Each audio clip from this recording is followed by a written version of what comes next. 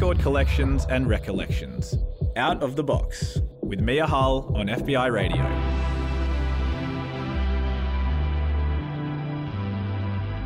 Hey, Mia Hull with you on FBI Radio 94.5, streaming online or on the podcast. This is Out of the Box. It's the place where each Thursday from 12 to 1, I sit down with one person to walk through the story of their life and stop to listen to some of the songs that soundtrack the big moments. Today, my guest and I are sitting in the FBI Radio studio in so-called Redfern, which means we're recording on unceded land belonging to the Gadigal people of the Eora Nation. I want to take this moment to pay my respects to Gadigal elders past, present and emerging, and extend that respect to any First Nations person listening right now. Aboriginal people have been coming together to share stories and songs on this land since the beginning of time. This always was and always will be Aboriginal land. My guest today is Vaishnavi Suryaprakash. She is an actor and dramaturg who you might know from plays like White Pearl, Counting and Cracking, or Blue Christmas. Vaishnavi is also an incredible storyteller, and today on the show we're going to look at not only her story but the way that she nurtures the stories of others. I'm so excited to pull back the curtain and look at this type of storytelling all the way up until 1 o'clock today, and also look at the songs that Vaishnavi brought to the show. Thank you so much for joining me. Oh, it's my pleasure, Mia. Thanks for having me. I do want to say too, there's a film set at the station at the moment and things are looking really chaotic, and Vaishnavi has really taken this in her stride. And you're so peaceful and serene. It's making me feel calm. So. Oh, good. Breathe, relax. Your life starts off in Mumbai. Do you have any memories from being there? Not super clearly, but every time I went back home since moving from Australia, I feel like I come home, like I arrive. As soon as I come out of the airport, you know, you get hit by the smells and the heat, and then, of course, you have to see family. And so that still feels like very much part of my DNA, but no clear memories from before I moved.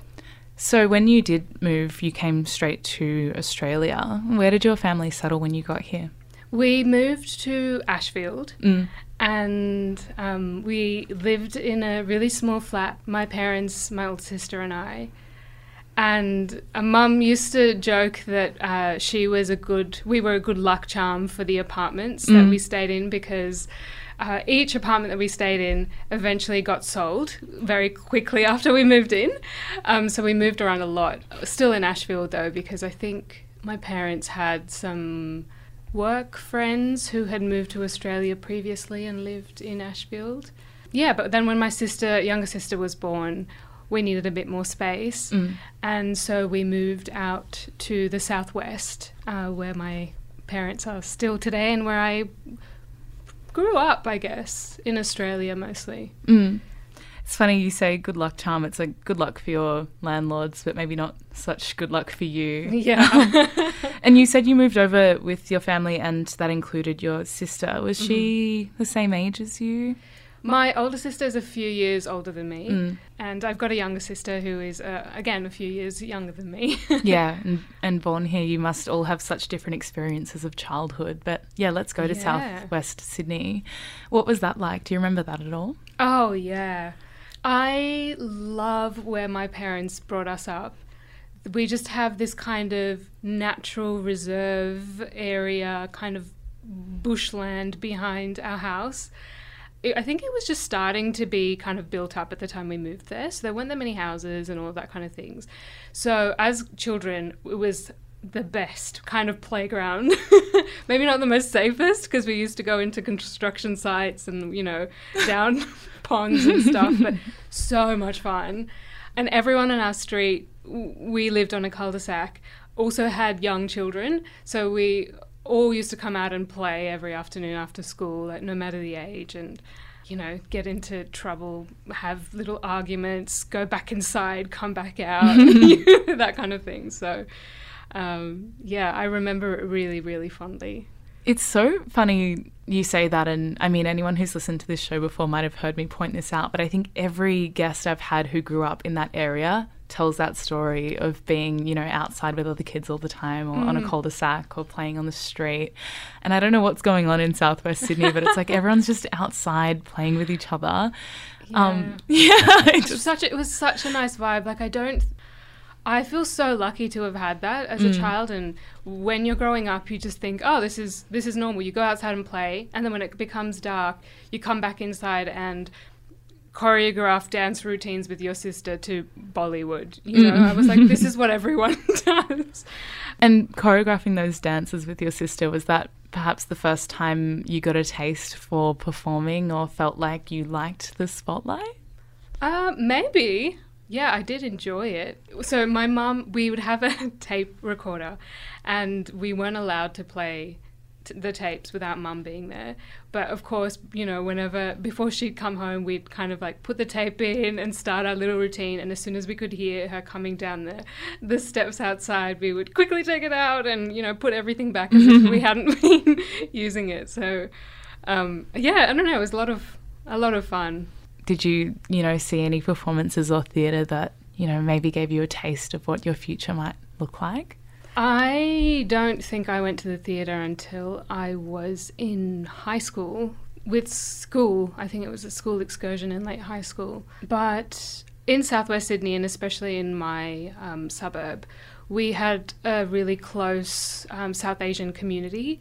And so we would get together for festivals and celebrate and have these shows, I guess, that we would put on in the community hall. And then it would kind of grow bigger into, like, we'd go into a bigger space. And yeah, my sisters and I, we would dance or do little skits. And I think one time I hosted as well, and I felt really, you know, la-di-da, look at me. So yeah, I was always kind of immersed in that kind of performance practice without realizing that it was performance. It was very much tied to my cultural identity and community. And I want to jump to year 5 or 6, Vaishnavi. You're asked to, you know, draw your future in an exercise book or map out what it might look like. Yes. Do you remember what you drew? Yeah, we had to. I think we got this image of a person, an outline, and we had to colour it in or dress it up as who we wanted to be when we grew up in terms of a profession. And of course, being me, I divided it down the middle, this gingerbread figure, and half of the figure was a lawyer because I wanted to be a lawyer, and the other half was an actor because I wanted to be an actor.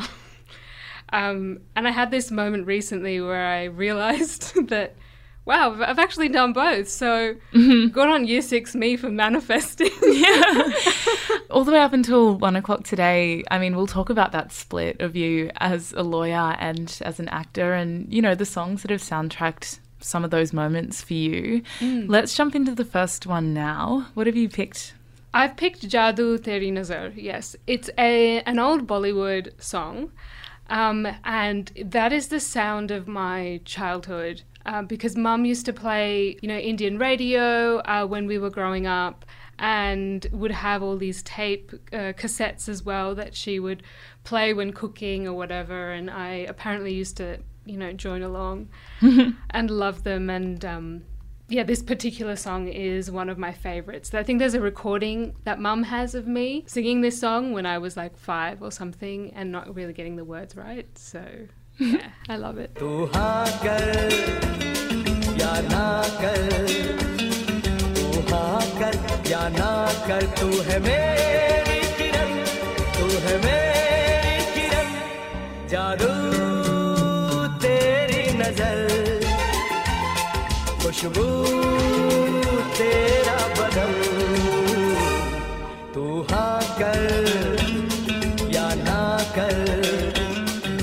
So you just listened to Jadoo Teri Nazar, sung by Lata Mangeshkar and Udit Narayan.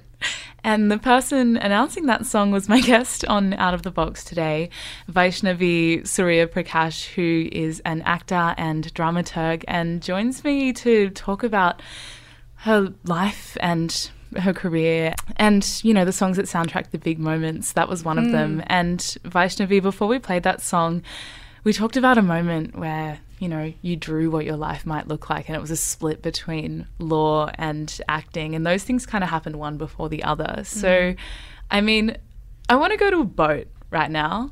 It's just out on the sea. How did you know? And you're just looking at the sky and, you know, thinking about what the future might hold for you. Did you come to any conclusions in that moment? Yes, well, I'd kind of let go of performing during the second half of high school and into uni as well. But in a very cliched way, something was missing. And so I was on this boat, this 3-day cruise that my mum had organised as a family present. And it was nighttime. And I went to the top of the boat. You know the bit where Jack and Rose are like, oh, I'm flying. Yeah. The tip of the boat. And it was nighttime. And I was the only one there. And there were no clouds in the sky. And the stars were just so clear and were reflected in the water as well. So it felt like we were sailing through space. You can't see where the horizon was. Yeah, it was unreal. And I just felt this amazing feeling of, you know, joy and peace and in a moment of clarity as I lay back on a bench and looked up at the sky as I was sitting on the deck. I thought, you know what? I think I need to perform again. I think I need to indulge and nurture that creative side of me. Why in that moment did you feel like you had lost that, or that it wasn't a part of your life anymore? Was it just something that you'd stopped doing after high school? Yeah, I think so. I didn't study drama for HSE because, well, I was brown. I had brown parents. And once I got into uni, you know, things just kind of get away from you. And I was like, well, never seriously entertained being a performer professionally either. What were you doing at uni? I was studying arts law. Very different kind of performing. And was that just a natural progression for you to finish high school not having studied drama and then move into arts law, or was that a big choice to make? Well, I didn't know what I wanted to do. And my older sister was studying law at the time as well. And I thought, I probably will be pretty good at this. And the social justice interests in me were, you know, compelled by doing that as well. But I didn't want to let go of creativeness totally. So I think arts for me was one of the best things that I've ever done, doing that arts degree. But at the same time, I found out that the way that I can kind of give back best to the world is not through studying law and kind of going down that avenue, which I tried and have done, but it's actually through being an artist and being a performer and the ways in which I hold space and tell stories and kind of change cultural norms on a small scale up to a large scale. I guess the way that I was receiving messages from school and society in terms of, you know, being a useful member of community was to go down certain avenues. And so I did work for, I worked on a report for the UN that went into Sri Lankan war crimes prosecution, for example. I did some work with the US Congress for a while. Like, it was a very internationally kind of focused career that I wanted to go down to help people. But doing all these different kinds of things, I realized that the toll that it took on me was probably not it just meant that it wasn't the best way for me to give. And so in my creative practice, yes, being up on stage and having that kind of visual marker for other people to be like, oh yeah, I can do that if I want. And there is space for me in this industry if I want to do that. That's definitely something I'm conscious of and value. But it's also on a kind of grassroots level, for example, going into schools and helping teachers become more familiar with drama techniques in order to build literacy and drama skills and all that kind of thing for their students. So they're actually exposed to it at a really early age, and they have that in their consciousness, which is something that I've been doing with Sydney Theatre Company as part of their teaching artists program. So that kind of thing for me as well is really important. And was that something that you got to have in primary school at all, or do you think you're providing it because it's something that you maybe missed? I didn't really have that at school, but I did have a teacher who put on a school play when I was in year 3 and when I was in year 5. And those two moments were probably when I was like, wow, I love this. This is really cool. And it was just something different that we had to audition for.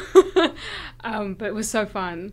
So I think like without having those experiences, I probably would never have even gone down this path. Yeah. So, I mean, when we combine those things, you being on the very tip of a ship, looking out over a horizonless starry night and thinking about the future, and then also that, you know, desire to nurture other emerging people wanting to work in performance.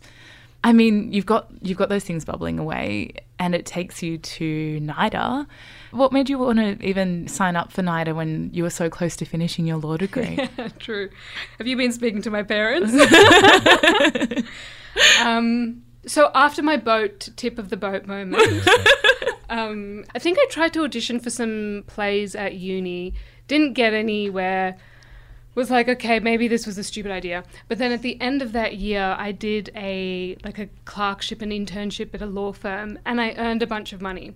And then I thought, okay, well, now I can use this money to do this short course at NIDA, actually, that went for a year. So I auditioned for that and I got in and was there for 4 terms, just one Saturday a week. And it was amazing. I was like, oh yeah, this is it. This is what I've been missing. I love this. And it was just continual creativity every week, and I was so satisfied. And quite a few of my friends in that group were planning on auditioning for the full-time course. So I thought, oh yeah, maybe I can have a go. I know it takes a few goes to get in, so I can get like a rundown of how it works. And, you know, of course, as these things go, you get what you want when you least expect it. So I auditioned and they offered me a place, and so I delayed making a decision for a week because I hadn't told anyone. And then they called me again and they said, we kind of need to know, otherwise we need to offer your place to someone else. I was like, okay, fine, I'll take it. Yes. And I just dealt with the fallout afterwards. What was the fallout? I think it was quite difficult for my family to understand the change in direction. Which I totally see. And I mean, the arts is such a nebulous thing. And, you know, having your child say, oh, I want to be an actor in this industry, especially at the time, that didn't really reflect stories that were ours specifically, or people that kind of looked like us on screen. I think for them it was quite hard to figure out what kind of working life I would have even. I think you so rarely come to parts in your life where you have to face those crossroads, especially when especially when you're that young. You know, you kind of like go to primary school, go to high school, go to uni, get a job, and you never have to really make those big decisions, and especially ones that have such big implications for, you know, you and your family. And it must have been so tough making a choice like that so young, especially when you're right around the corner from finishing your law degree. Yeah. I do have this thing, like sometimes I just have this utter conviction that what I'm doing is the right way forward, even if I can't explain it. And this was one of those moments. And so really the credit should go to my parents, because they embraced ultimately what was something that they had no idea about, and was a complete shift from, I guess, the life that they thought they would be allowing their children to have moving to Australia. But your sister was doing law, wasn't she? Yeah, so one of them did law. Yeah. But the job security of like, I'm the troublesome middle child. You're like, oh, she's always going to be at home. And look, I am at home right now, so. But they love it. Everyone, they love it. So but that's for a different reason, which we'll talk about later in the show. But first, I want to talk about, you know, how that choice was a success and, you know, the great things that have come from choosing the arts and choosing storytelling as a career. Before we get into that, we have a song to play, Vaishnavi. It's called Swagatam Krishna. Yeah, so for context, during uni and the end of school, because I wasn't performing kind of in an acting context, I found myself performing more as a dancer. So I kind of went more into that kind of art form. The kind of dance I do is Bharatanatyam, which is classical Indian dance. And in 2012, I did a solo recital show. And this song was one of my favourite songs to dance to. Incredible. You're listening to Out of the Box on FBI Radio 94.5. I'm Mia Hull. I am chosen. I'm joined You by. are chosen. I am chosen, and I'm also joined by actor and dramaturg Vaishnavi Suryaprakash, who chose this song. It's Swagatam Krishna. Swagatam Krishna. Swagatam Krishna. Krishna. Swagatam Krishna, Sharanagatam Krishna, Ika Swagatam Krishna, Sharanagatam Krishna, Swagatam Krishna, Sharanagatam Krishna. It was Swagatam Krishna, and you heard it here on Out of the Box on FBI Radio 94.5. This is the show where I, Mia Hull, sit down with one person each week to talk through the stories and songs that have defined their life, and that person is Vaishnavi Suryaprakash, the chooser of that song. And before we played it, we talked about that choice to pursue performance and acting in a meaningful way, and you said, you know, great things came from it. So let's talk about those great things, because you as an actor have kind of moved more into stage work than screen. How did you arrive there? It was kind of just by chance. One of my final year shows at NIDA, a director came in to see the show and then talked to me after the show and asked if I wanted to be in his one of the shows he was directing for the following year. And I said yes. And just turned out that the director was Eamon Flack, who is the artistic director of Belvoir. And things kind of just rolled on from there. So I found myself doing a lot of theatre. One thing kind of led to another, which I love. I love the kind of electricness and the aliveness and the immediacy of it. And you're making energy with the people sitting in front of you on the day, as you are on the day as well. So, yeah, it's been really rewarding. But that's not to say that I don't want to move into some screen work as well, because I've done a little bits and pieces over the last couple of years. It's like kind of a different skill set and a different technique set, and that's so exciting to me to be like, wow, there's so much to learn here, and the precision required here is so delicious. So, yeah, hoping that a few more opportunities pop up on the horizon. Yeah, I mean, it's so incredible. I don't think I've had an actor on the show before, but to think about those two things and what each of them offer. And yeah, I'd not really considered the way that, you know, screen media functions in the same way that radio does, where you kind of don't get to see your audience in any way or know what they look like or how they feel about what you're delivering. And that must be so different being on stage performing to crowds. Yeah, totally. Screen feels... You're still working with other actors in the space, so it still feels very alive, but it kind of feels focused in a way. Because on stage, everything usually is kind of in a wide shot, whereas on screen, you might do a wide shot, but then you might go in closer and closer. So you have to adjust to that, your performance levels to that as well. Even just moving your eyes from looking at the other person's to down without changing anything else in your face it tells a story on screen, whereas if I did that on stage, you wouldn't read that much into it unless, you know, I added a moment around that, a silence or a gesture or a sigh or something. Your world is so interesting to me. And I mean, I want to talk about the performances you've done you know, in your life as an actor. Can you maybe walk me through some of the highlights or some of the big moments that you're perhaps the most proud of? Oh, yes. So one of my favourite shows to work on was in my third year at NIDA, on a show called Love and Money. And Judy Davis came in to direct us. And I think she's a brilliant actor and an amazing director. And she treated us all like we were professionals. And I think that was the first time in our, 3 years of training that we were like, oh yeah, we don't have to ask for permission all the time to be ourselves or something. It was really confidence boosting for me. And then once I got out into the industry, I've been so fortunate to be involved in only work that I deeply care about. And that's kind of a philosophy that guides my projects as well.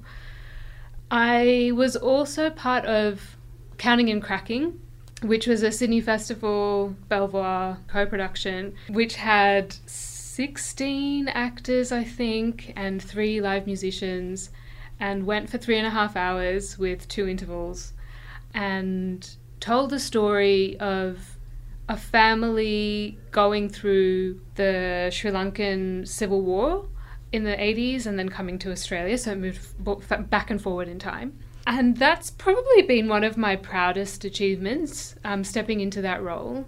It was really demanding, and technically as well as, emotionally and stamina-wise. But the response that we got from the community afterwards was like, I'm getting shivers thinking about it now, because it's exactly what I would want work that I'm involved with to do. And I didn't think I'd get that chance so early in my career, to make such meaningful work.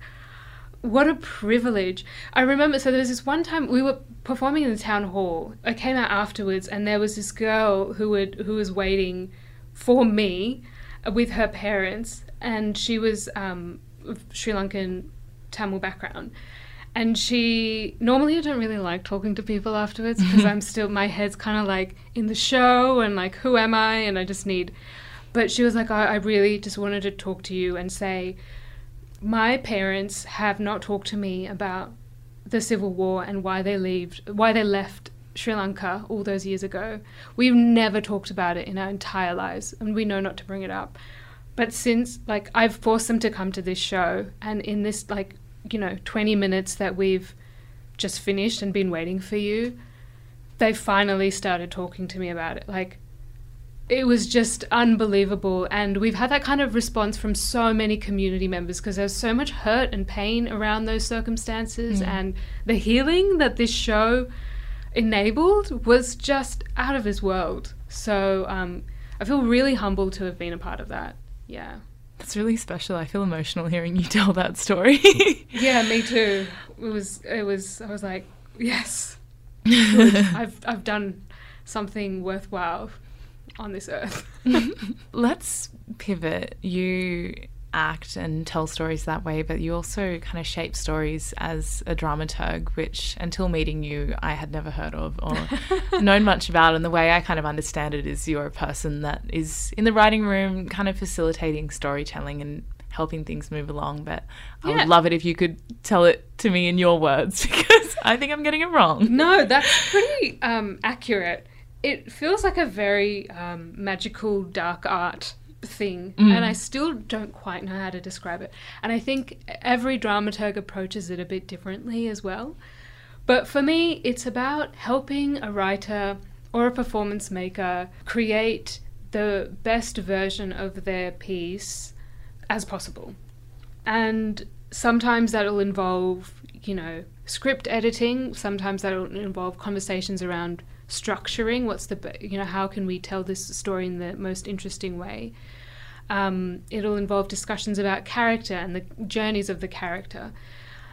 So I basically act as an outside eye that helps the writer inside their, or the creator inside their bubble. And I realized that I fell into the role kind of without knowing what it was either, and I think I just used to do it instinctively as an actor, and now I'm like, then someone was like, oh, this is a job. And I thought, wow, that's so great. You can the best part of it is you get to meet so many new writers and creators, and you get to read so much new amazing work and see how people's brains think and like what they're obsessed with, you know, just really niche things. So it's such a privilege to be in that kind of birthing state with creators. Does that make it any clearer? I don't know. Calling it a birthing state makes it really clear to me. Yeah. I really love that. Yeah. What's the next song you'd like to play on Out of the Box today? Oh, you know what? I'll be a bit cheesy, and I'll pick an Ed Sheeran song. Yes. Because Ed Sheeran's Multiply album changed my life for a very short amount of time. I was obsessed. I was like, this storytelling in these songs is just unbelievable. So I will pick I'm a Mess by Ed Sheeran. Though I've only caused you pain, no, but all of my words will always below. All the love you spoke when you're on my road, walking me home, home, home, home, home. See the flames inside my eyes, it burns so bright, I wanna feel your love. It was Ed Sheeran on Out of the Box on FBI Radio 94.5. The person laughing is the person who chose that song, Vaishnavi, who I think chose it because it's a song we wouldn't normally play on this station. It was called I'm a Mess. And before we played it, we talked about your career triumphs, and I want to talk about, you know, a triumph, maybe not so much in your career, but just in the way that you live your life, because you recently decided to take a gap year as an adult. And when we talked about this on the phone the other day, Vaishnavi, I was so interested in something you said about taking a break from achieving. And, you know, I just wanted to know how you arrived at a point in your life where you now feel like you need to take a break. Can you kind of walk me through where that started to unfold for you? Yeah, I think over the last few years, and I don't know if being in lockdowns and, you know, COVID and all of that affected where I got to. It probably did, but I felt really ready to rediscover my essence again. And I know how woo that sounds, but it felt like I was trying to be the best version of a lot of roles to a lot of people and a lot of bodies, things. And even though that may not have been true, maybe that was all self-imposed. And I thought, you know, I kind of need some clarity because I remember a time when I had that clarity and I don't really like how it's been feeling for a while. So when Counting and Cracking was asked to be part of the Edinburgh International Festival, and when I discovered that I was approaching the age limit for the youth mobility visa to the UK, I decided to stay on after the Counting and Cracking tour in the UK. So that was really scary for me. I remember talking to one of my best friends and she said, look, what you need to do is just start talking about it.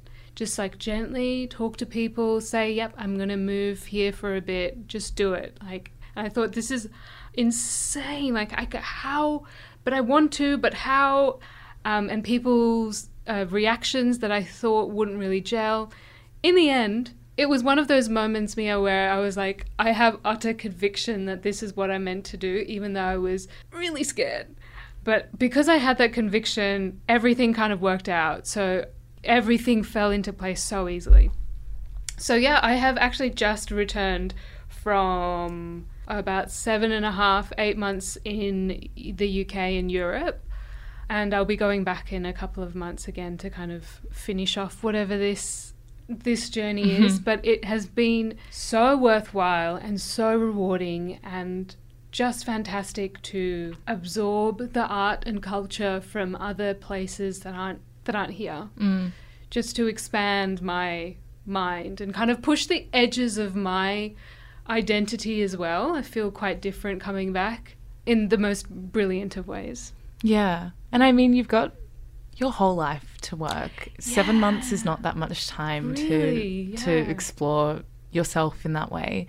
And I don't know, from the outside looking in, I feel like actors have to give so much of themselves to your work. And I guess understanding yourself in a more intimate way would kind of be more beneficial for you in the long run. Yeah, totally. And there's a kind of uncertainty that comes with getting jobs as well as an actor. You know, you audition and you never quite have a set timeline of the year or even next week. So I've always found that a little bit exhausting. So just to kind of put that on hold, and I think this is when I said to you I was just removing the pressure to achieve, was really liberating for me. And that's not to say that I haven't done work whilst I was in London, which I have, but it's just kind of fallen into my lap and it's been really easy. And I've just been really inspired by being in different places and seeing different things and meeting like the most amazing, cool people. And I feel like you're more open to that kind of, those encounters as well, when you just think, okay, I'm going to like get rid of this backpack that says like has all my baggage and like who I am and what people think I am and all of that kind of thing. And I'm just going to be whatever. And yeah, I would highly recommend it. And if anyone's scared, I would say this is your sign to do it. Yeah. You're making me want to move right now. Do it, and you can, the thing is you can come back anytime. Yeah. Like I've come back, you know, and what you've kind of built here in Australia is always going to be there for you as well. So it's not like you're losing anything. You're just growing. Yeah, and you can put your furniture in storage and come back to that as yes, my furniture is in storage, and that's why I'm back at my mum and dad's. But yeah, I think that's amazing. I mean, this is the second time in this interview that you've taken a big leap like that and had the conviction to do it, which I actually think is really rare to trust yourself in such a solid way. And I'm so impressed by you and, you know, the way that you take those leaps. And I hope that if you're listening to this and you don't have that kind of conviction, that this has been a sign for you. Yes. Do it. Do it. Quit life for a little while, get to know yourself while you're, you know, contemplating the country that you will be moving to or the kind of break you're going to take. We'll jump into a song on FBI Radio 94.5. It's by Sam Smith. Why'd you pick this one, Vaishnavi? Well, so on one of my travel adventures when I was in London, I made a couple of friends there that are just amazing, and we all just decided to go to Amsterdam impromptu, and we stayed in the same room. And I realized that me and Mel, one of the other girls, we both, I don't know if I should admit this on air, but here we go. We both realized we don't really like having showers. Bathing in general for me is like, look, if you put me in a, you know, in the bush with a camp, with a tent, like I would be a happy girl, would never bathe myself. Like going to streams, sure, but anyway, and then I found a kindred spirit in Mel, and so and it was really cold, so we were like, we don't have to have showers. And our third friend, Siobhan, was like, please don't come near me. But the reason why I chose this song is because there's a lyric where he says, dirty, dirty boy or something, and we appropriated that and we made it dirty, dirty girl, so that became a theme song of Amsterdam. Yes, so please enjoy. You're listening to Out of the Box on FBI Radio 94.5. This is Unholy by Sam Smith, chosen by Dirty, Dirty Girl by Vaishnavi Suryaprakash. Dirty, dirty boy. You know everyone is talking on the scene. I hear them whispering about the places that you've been and how you don't know how to keep your business clean.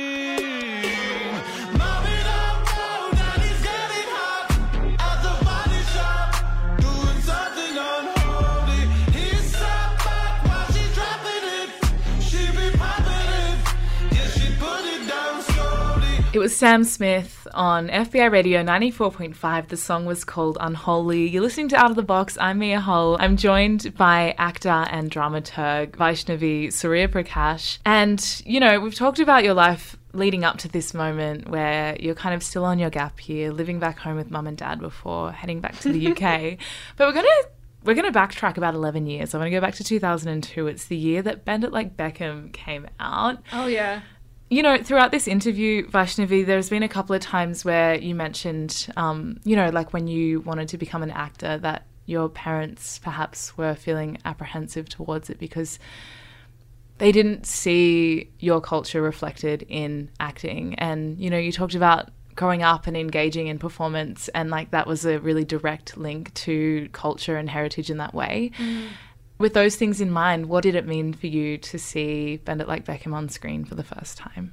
Yeah, it was quite a moment because it was the first time that I'd seen, outside of Bollywood, a family and a community that was pretty much identical to the one that I had growing up.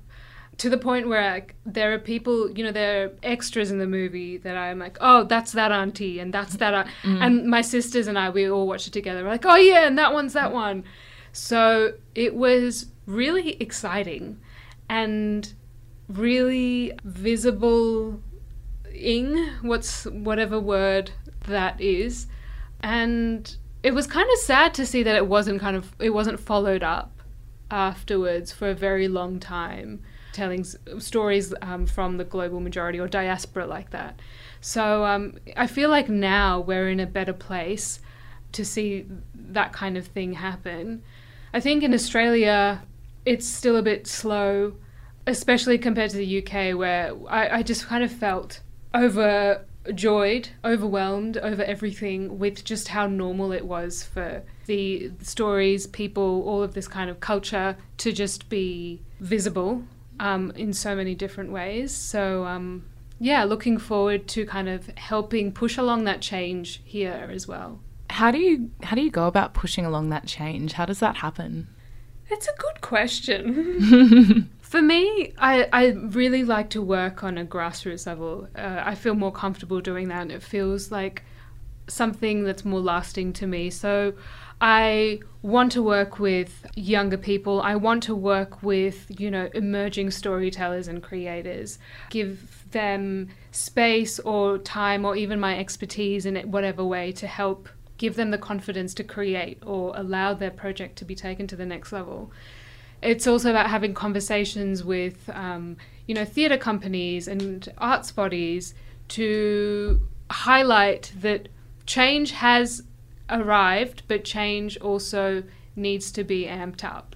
And I think people are seeing that, but also some people in higher positions of power and people with more money can still sometimes see this kind of thing as risk-taking. So breaking down that kind of way of thinking is important, because global majority stories are literally global majority stories. And when you look up at the makeup of Australia, you know, I think you'd find more engagement with certain communities when you just kind of quote-unquote take the risk, take the leap, you know. It's wild to me that it's risky to do that. Yeah. Like my family, for example, will watch anything if it has a brown person in it, like a South Asian person, just because. So, like, regardless of how good or bad it is, right? So that kind of, like, if you harness that kind of engagement, like, you will, I just think the possibilities are endless.